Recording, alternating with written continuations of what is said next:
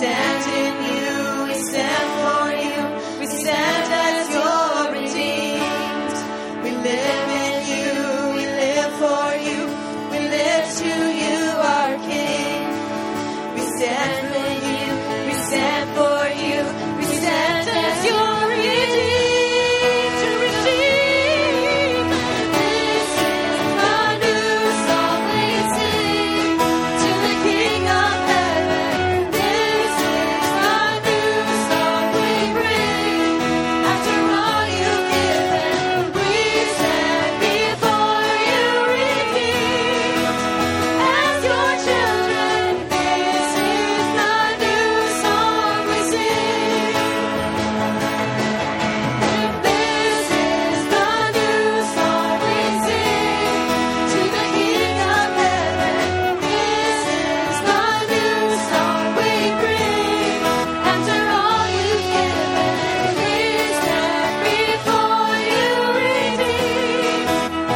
As your children, this is the new song we sing.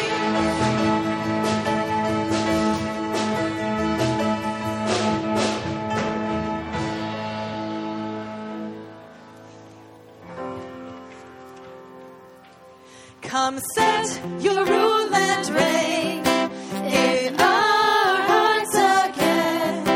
Increase in us, we pray. Unveil why we're made. Come set our hearts ablaze with hope, like fires burning our very souls. Holy Spirit, come and invade us now. We are your church.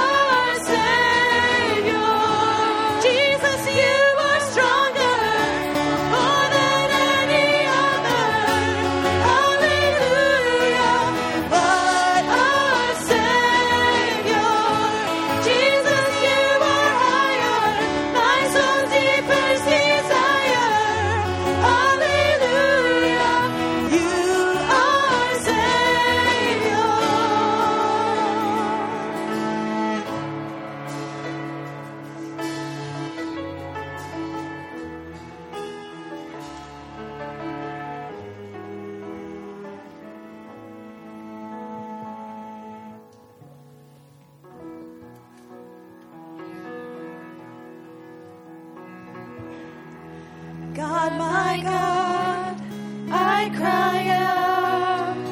Your beloved needs you now. God, be near, calm my fear, and take my doubt. Your kindness is what pulls me up. Your love is all that draws me in. I will lift my eyes to the maker of the mountains I can climb. I will lift my eyes to the calmer of the oceans raging wild. I will lift my eyes to the healer of the hurt I hold inside. I will lift my eyes to you.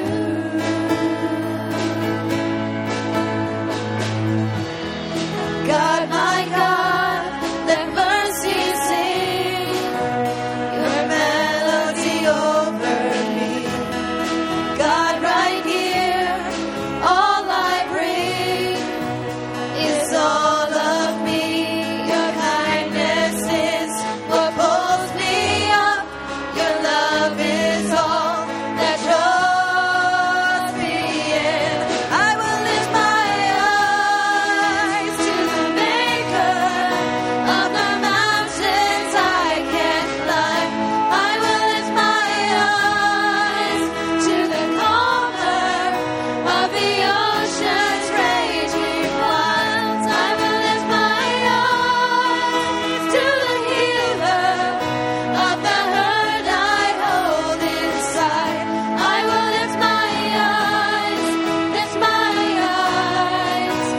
to you. 'Cause you are, and you were, and you will be forever the love that I need to save me. 'Cause you are, and you were, and you will be forever the love that I need to save me. 'Cause you fashioned the earth and you hold it together, God. 'Cause you fashioned the earth and you hold it together, God. So hold me now. I will lift my eyes to the maker of the mountains I can climb. I will lift my eyes to the calmer of the oceans raging wild. I will lift my eyes to the healer of the hurt I hold inside. I will lift my eyes to you. I will lift my eyes to you. I will lift my eyes to you.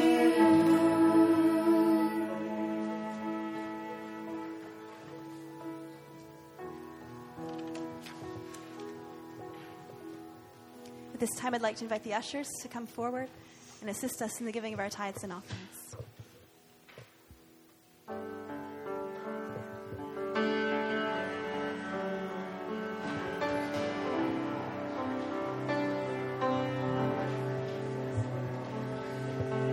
Love unfailing, truth unchanging, we depend on you.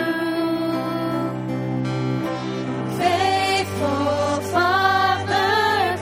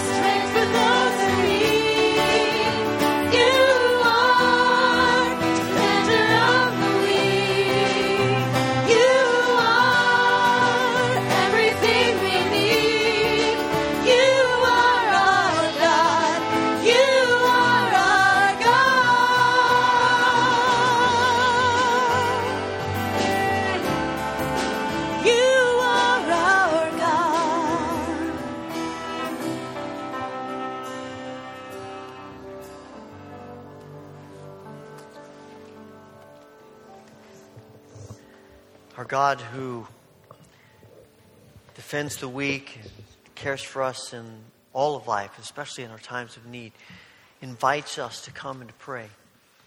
So this morning as we pray together, the altar rail's open if you'd like to use this place to offer your prayers.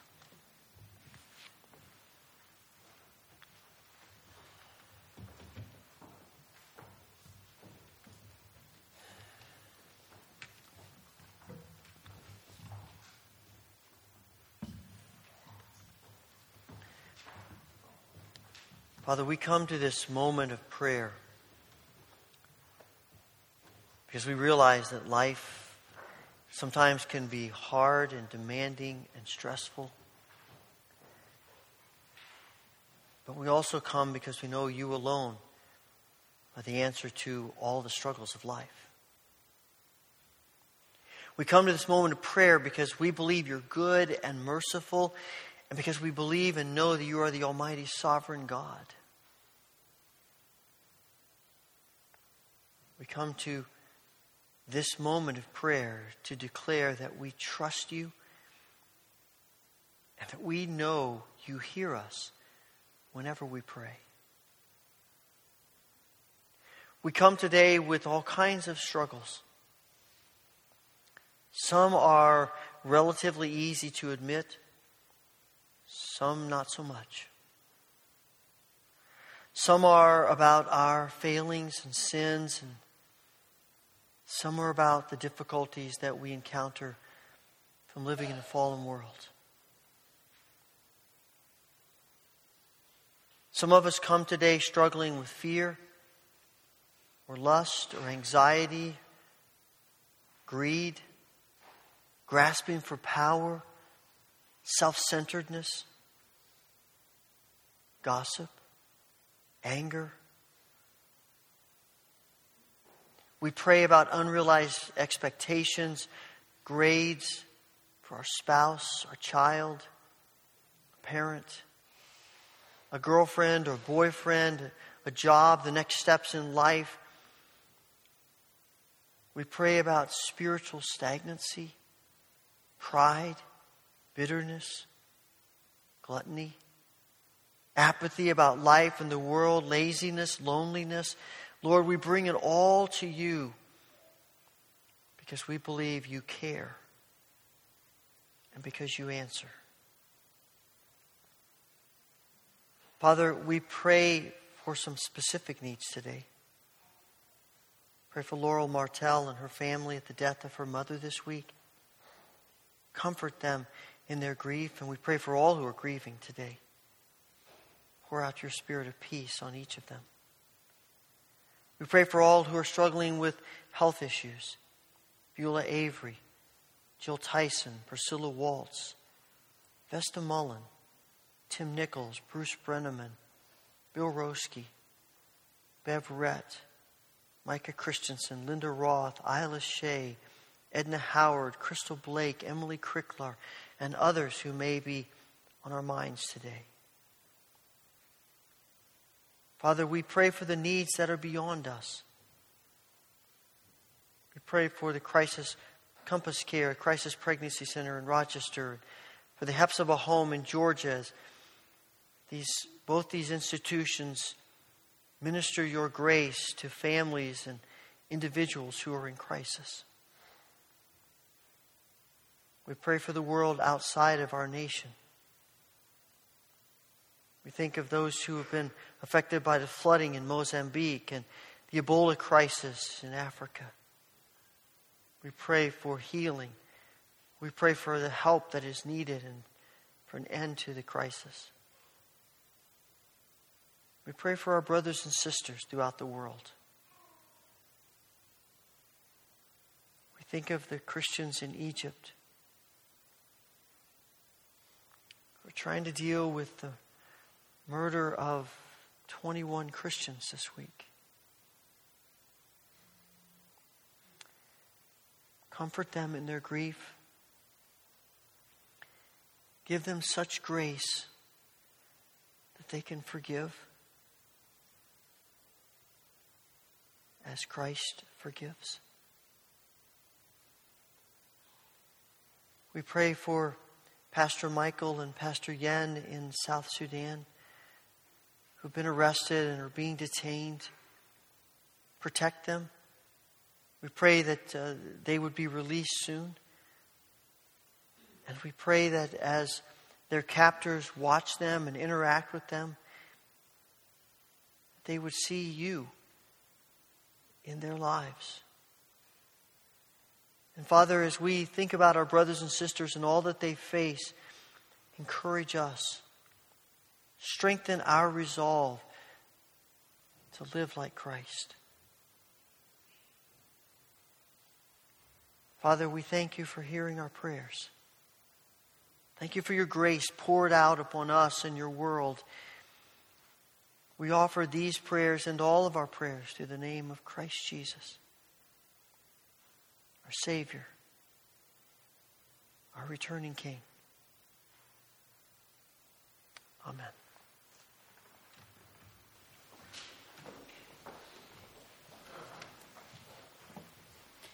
Our scripture reading today comes from Mark chapter 14, verses 32 through 42. They went to a place called Gethsemane, and Jesus said to his disciples, Sit here while I pray." He took Peter, James, and John along with him, and he began to be deeply distressed and troubled. "My soul is overwhelmed with sorrow to the point of death," he said to them. "Stay here and keep watch." Going a little farther, he fell to the ground and prayed that if possible the hour might pass from him. "Abba, Father," he said, "everything is possible for you. Take this cup from me. Yet not what I will, but what you will." Then he returned to his disciples and found them sleeping. "Simon," he said to Peter, "are you asleep?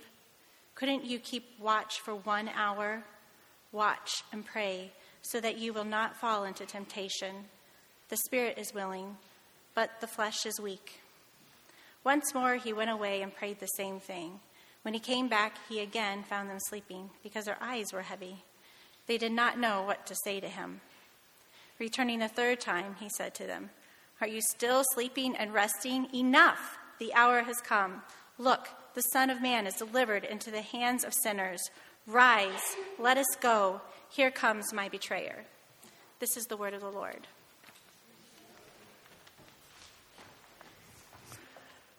A few things that I want to mention to you that are in the bulletin this morning. You see a couple of inserts. One's our faith promise card. We are encouraging you to think about how God might want to stretch your faith, to give to the various missions outreaches that we're connected to with this faith promise. We give a lot more money in our budget, but we also do this as a way of extending our faith. So if you have your card ready, you can just tear off the end of it, drop it in.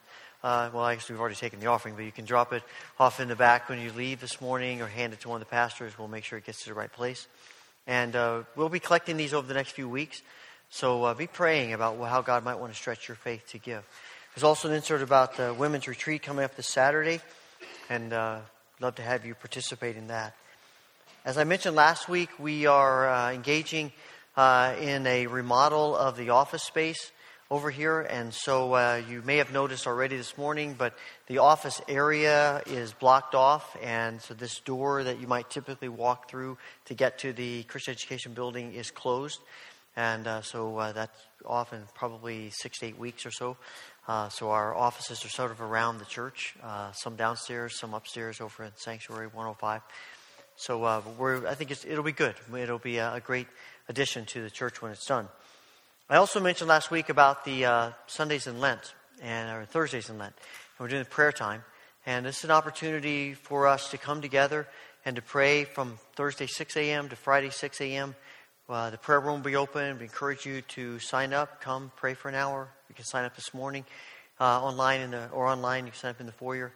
Also, on those Thursdays at noon, 6 and 10 p.m., we're going to be gathering for corporate prayer. And we had a great time this week in each of those times. And we had communion together, and we spent some time praying together. And some sort of interactive kinds of things to remind us about as we focus on the passion hours of Christ as he moves closer to the cross. As we continue worship, I want to give you a chance to share a word of greeting and peace with others who are here. So stand and do that.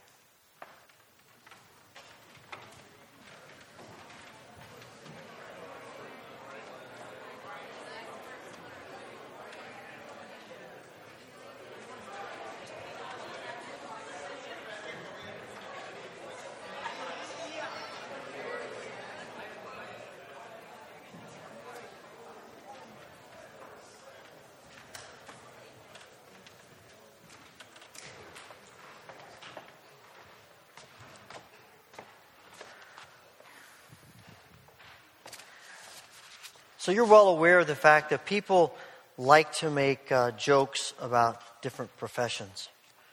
I thought about trying to tell a few of those this morning, but I decided against it. But you've heard jokes of doctors, lawyers, accountants, farmers. You take your pick. There's probably a joke about them, including ministers. One of the great jokes or ways that people like to dig a little bit is say it must be nice working one day a week. And it's funny because people say that to me and they're joking. It's fine with me. I laugh too. But it's always funny because they sort of say it in a way like you've never heard that one before. I have heard it before. And I have had a professor who was telling us one time that he has friends in all walks of life. He's got connections with a lot of business people. He said they love to call him, mid-morning of a weekday, 10:30, and say, "Oh, I hope I didn't wake you up." Or he'll say he said one guy called him one day and he said, "You guys got it made. You wake. It's a good day. You wake up in the morning, you study a little bit, make a few calls, and just kick back. If it's a bad day, all you got to do is roll over in bed, say a few prayers, and go back to sleep." He said, I said to the guy who said that to me, I told him, there's two things that your comment tells me about you. One is that you know very little about the ministry. And the second is, you know even less about prayer. And I've been thinking a lot about that as we are engaging in these prayer events, and as we're moving into the season of Lent, and thinking about my own skewed views of prayer. And I suspect, if we're honest, your skewed views of prayer. Prayer is one of those things it's hard to get our hands around it, our minds around it. We try to explain it, and it's difficult to pin down. We try to talk about it, and we sort of talk around it sometimes. Because it's one of those things that's difficult to think about and to truly understand. And it's even more difficult to do. One of the things that we've tried to incorporate over the years that we've been doing the prayer vigils is to help us understand that prayer is a lot bigger than we typically think of it. And we need to do that because we all tend to have skewed views of prayer. And I suspect one of the ways in which our view of prayer is skewed is how much time we spend in prayer and what we do when we pray. And when I think about Jesus and read through the Gospels, we find over and over again Jesus praying, Jesus getting away to pray, Jesus focusing on prayer. And one of those places is in the Garden of Gethsemane, as he is just hours away from his arrest and crucifixion. Jesus has on this night, he's met with his disciples in the upper room. They've shared the meal together. And when they're done, the gospel writers tell us that they make their way to the garden. And as they're walking to the garden, Jesus is talking to them about what's to come. And he warns them that they're all going to fall away. And they say, "No way, never." And they get to the garden, and Jesus says to the 8 of them, Judas has already left. He says, the 8 of them, he says, you guys stay here. We're going to go pray. And he takes Peter, James, and John a little further in, and he says to them, now you guys stay here and pray, and I'm going to go over there and pray. And Mark tells us, well, all the gospel writers do, but Mark especially talks about this, that when Jesus kneels to pray, he is in agony. Actually, he says to Peter, James, and John, I've come to pray because my soul is so overwhelmed with sorrow and anguish to the point of death. Think for a moment of the most anguishing moment of your life. Fear, anxiety, stress, uncertainty. When you think about that moment, when you're not sure what's going to happen and you just are paralyzed, I think we're starting to get a little bit of a glimpse of what Jesus is feeling. I mean, Mark is he's not holding anything back. He's giving us this picture of Jesus, and we see as the fullness of his humanity here. You would think, being Jesus, he might sugarcoat it a little bit, but he doesn't. He's brutally honest. In fact, it's almost a little bit embarrassing to read about the deep, deep anguish Jesus is feeling. And yet here it is. There's some sense, you wonder about exactly why he's feeling this way. Maybe it's because of the physical pain that he's about to experience. I mean, he knows what the Romans do with people they consider enemies of the state, criminals. It's not going to be pleasant. A few years ago, if you saw The Passion of the Christ, you saw vividly portrayed the physical pain that Jesus endures. I suspect that's a part of it. But I think, I'm convinced that the deeper anguish is not physical, but it's emotional, spiritual. Here is Jesus in his 30s probably, and he's never sinned in his life. He has never known shame or remorse or guilt. He's never woken up in the morning and overwhelmed because of what he did the night before. He's never had to go back and say, I'm sorry I lied to you. He's never been passive aggressive with someone who's mistreating him. He's never retaliated against someone who mistreated him. He doesn't know that kind of shame and guilt and remorse that you and I live with all the time. But he realizes that he comes to earth to bring the kingdom of God, and a part of bringing in the kingdom of God is taking upon himself the sins of the world. Your sins, my sins. And he knows somehow on the cross, he is going to feel all of the weight of our sins. He's going to feel guilt for the first time. He's going to feel shame and remorse. He's going to feel all of that you and I live with and wish we could get rid of. It's going to weigh on him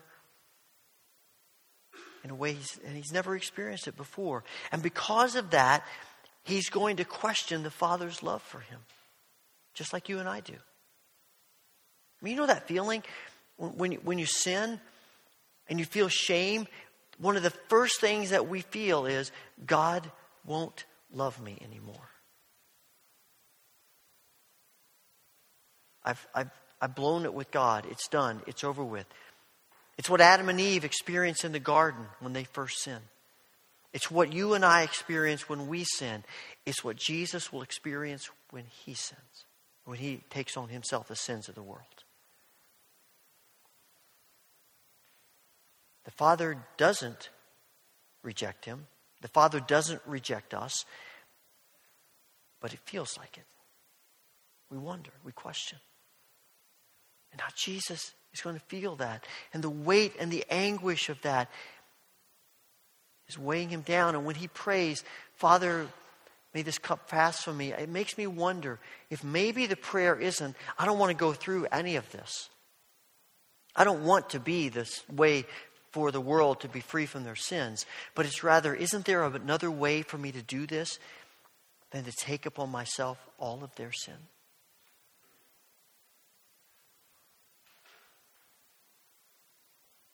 And in the midst of that anguish and all that he is about to experience, what is his first recourse? It's to pray. You and I have a tendency in these situations to look for other ways that we can solve our own problems. And it's good for us to think about solving our own problems. But for us, prayer tends to be a last resort. For Jesus, it's a first recourse. I mean, think about how many times you've heard people say, maybe you've said it yourself, well, the only thing left to do now is to pray. You know, we've exhausted everything we can do. I guess we're going to have to turn to God. How many times have we said to people, what can I do to help you?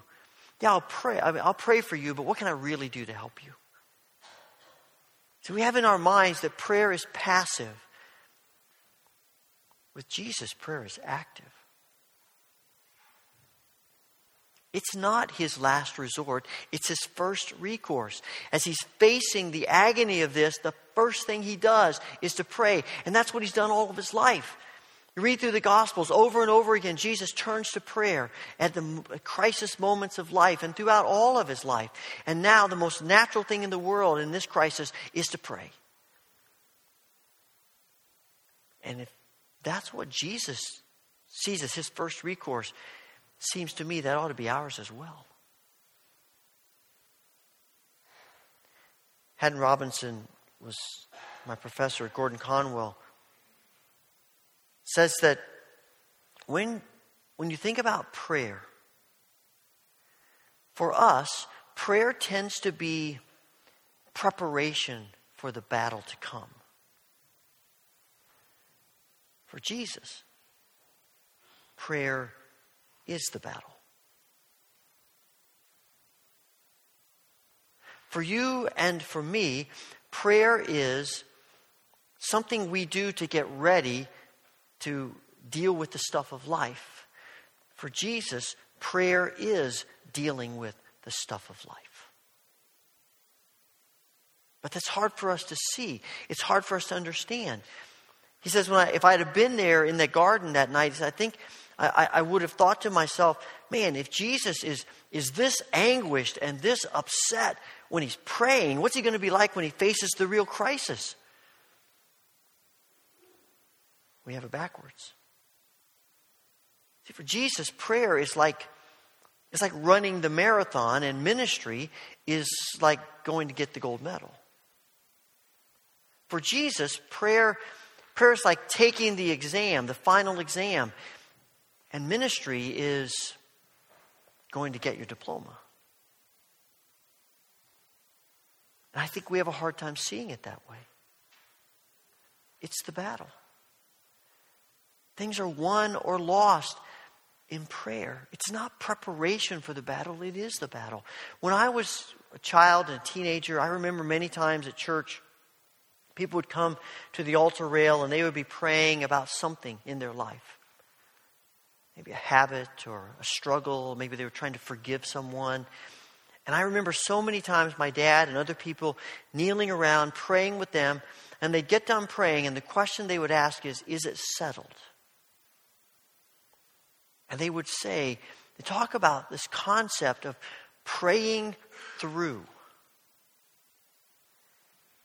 And I'm not sure I understood it at the time, but I think what they really were saying is, this is where the battle takes place. And you stay in prayer until you've gotten victory, until you've really surrendered it.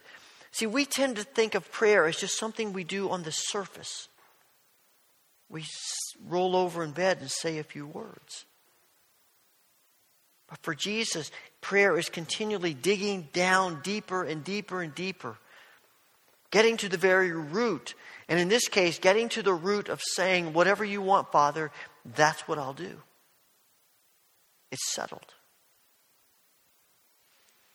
And for you and me, other things, habits, struggles, whatever it is that we're wrestling with, we stay in prayer. We don't get up. We don't quit praying it until we are convinced we've surrendered it.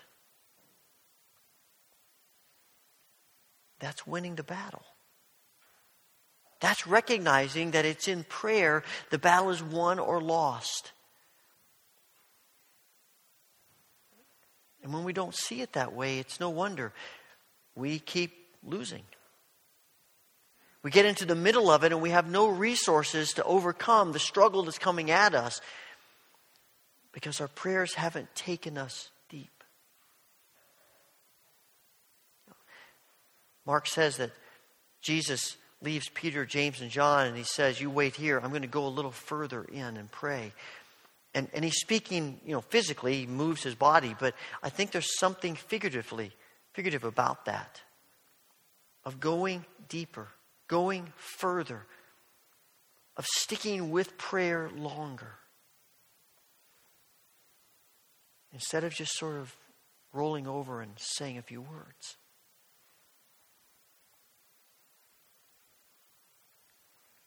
Dennis Kinlaw is one of my spiritual heroes. Great man of God. He's in his 90s now. But I devour everything he writes, and I'd spend a lot of money and drive a long distance anytime to hear him speak. He's a great man of God. He tells about when he was a freshman in college. He said the one good thing in his life was that he had this desire to know Christ. And to obey Christ and to live for Christ. And that was the one thing that sort of was just driving him. And in the course of his freshman year, he became friends with a senior student who was a godly man. And everyone who was around him saw that in him. Holiness, godliness. And one day, as they became better friends, they were talking, and Dennis Kinlaw said to him, I want to know Christ more. I want more of Christ in my life. How do I do that? And the senior asked him a question. He said, how much time do you spend in prayer? And Dennis said, I'm sure I lied to him and exaggerated it. And his response to me was just 2 words. He said, double it. Double it. And that was the end of the conversation. The guy walked away, and that was it. Kinlaw said, I was working in a bakery, getting up early in the morning, going to work. I'm thinking, man, it's going to be hard. But he knew that this senior's practice was to get up early and to spend extra time in prayer, and so he decided that's what he would do. And he set his alarm clock for an hour earlier, and he said, God only knows how many times I fell asleep on my knees when I was praying. But I don't regret that. Because what started out as a habit became a delight. He said, there are moments in my life, not very many, a few moments in my life, that I look back on and say, those were significant moments for me. This was one of them.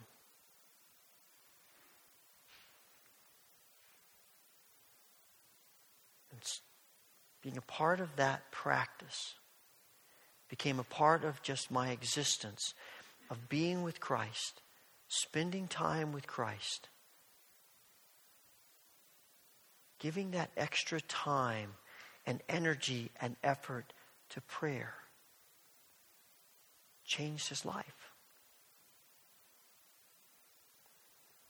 I wonder what would happen if collectively we all said, we're going to double whatever time we spend in prayer. If it's 5 minutes, we do 10. If it's 15 minutes, we do 30. If it's 30 minutes, we do an hour. If it's an hour, we do 2. If this is one of the things that we're wanting to try to help us accomplish when we do these Lenten prayer times and all the prayer vigils, is to help us have some built-in time to pray more and to be a catalyst for that. To spend time in the prayer room and think, how in the world would I ever fill an hour? And yet, it gets filled. To come to the corporate prayer times and to engage ourselves with others as we take communion together and as we pray together and we're stretched and deepened together. This is why we're doing this. That's why we're offering these varied times of the day, because hopefully one of them is a time when we would be free to say, I can do that. You know, during the season of Lent, a lot of people give up things for Lent. Some people give up kinds of food. Some people give up parts of sometimes of entertainment. And giving up things can be a great discipline and it can be a great practice. But I also think that it's a good thing to take on things for Lent. And what if, as we were giving up something, if you do that, we decided to take on praying more? Here's the thing with Jesus. His relationship with the Father and living his life the way the Father desires him is of such importance that he prays.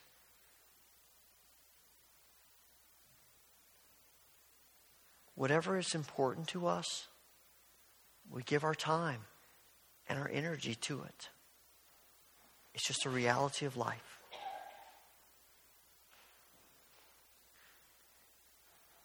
In a moment or two, we're going to come and we're going to take communion. We're going to come to this table. And this table is rooted in what Christ does on the cross. What Christ does on the cross is rooted in his prayer in the garden.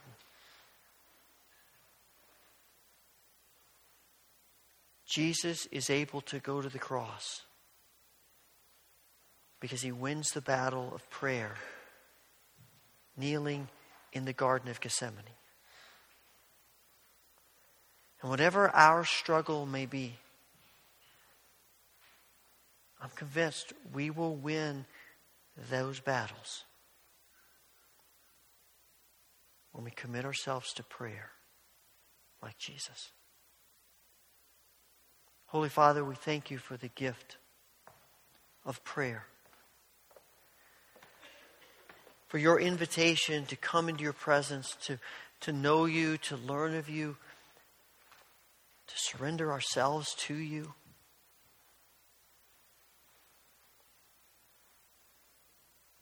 Father, you take us where we are. You don't expect us to be more than what you've created us to be. But your plans and your dreams for us are so much more than we typically realize. Help us to see the power of prayer as the means to being who you've created us to be. Father, as we come to this table, we thank you for the gift of your Son, Jesus Christ, how he sacrificed and suffered for our sins. We pray that you will send the power of your Holy Spirit on these gifts, that in the breaking of this bread and in the drinking of this cup, we may know the presence of the living Christ, that we may be one body in him, cleansed by his blood, that we may faithfully serve him in the world and look forward to his coming, his appearing in final victory. In his name we pray. Amen. On the night that Jesus was betrayed, he took bread. He gave thanks to the Father, and he broke it. And he gave it to his disciples, saying, "Take, eat. This is my body, which is broken for you. Do this in remembrance of me." And on the same night, he took the cup. Again, he gave thanks to the Father in heaven and gave it to his disciples, saying, "Drink from this, all of you. For this is my blood of the new covenant, which is shed for your sins and the sins of all people. Every time you do this, do it in remembrance of me." We're receiving communion this morning by the mode of intinction. This means to dip in. As your robe is released, come to the front, tear off a piece of bread, dip it into the cup, eat it, and then return to your seat by the outside aisle. Altar rail's always open if you want to stay and pray. If coming to the front is difficult for you, we have trays of bread and cups. We're happy to serve you in your seat. And I also have gluten-free wafers here and cups. And just let me know when you come forward and I will serve those to you. I always like to mention that we practice open communion at the Wesleyan Church. You don't have to be a member of this church. It might be the first time you've ever worshiped here. But if you come today with your heart open to Christ, with the desire in your heart to surrender to him and to know him and to be known by him, then come. Receive these gifts from our gracious, loving Heavenly Father.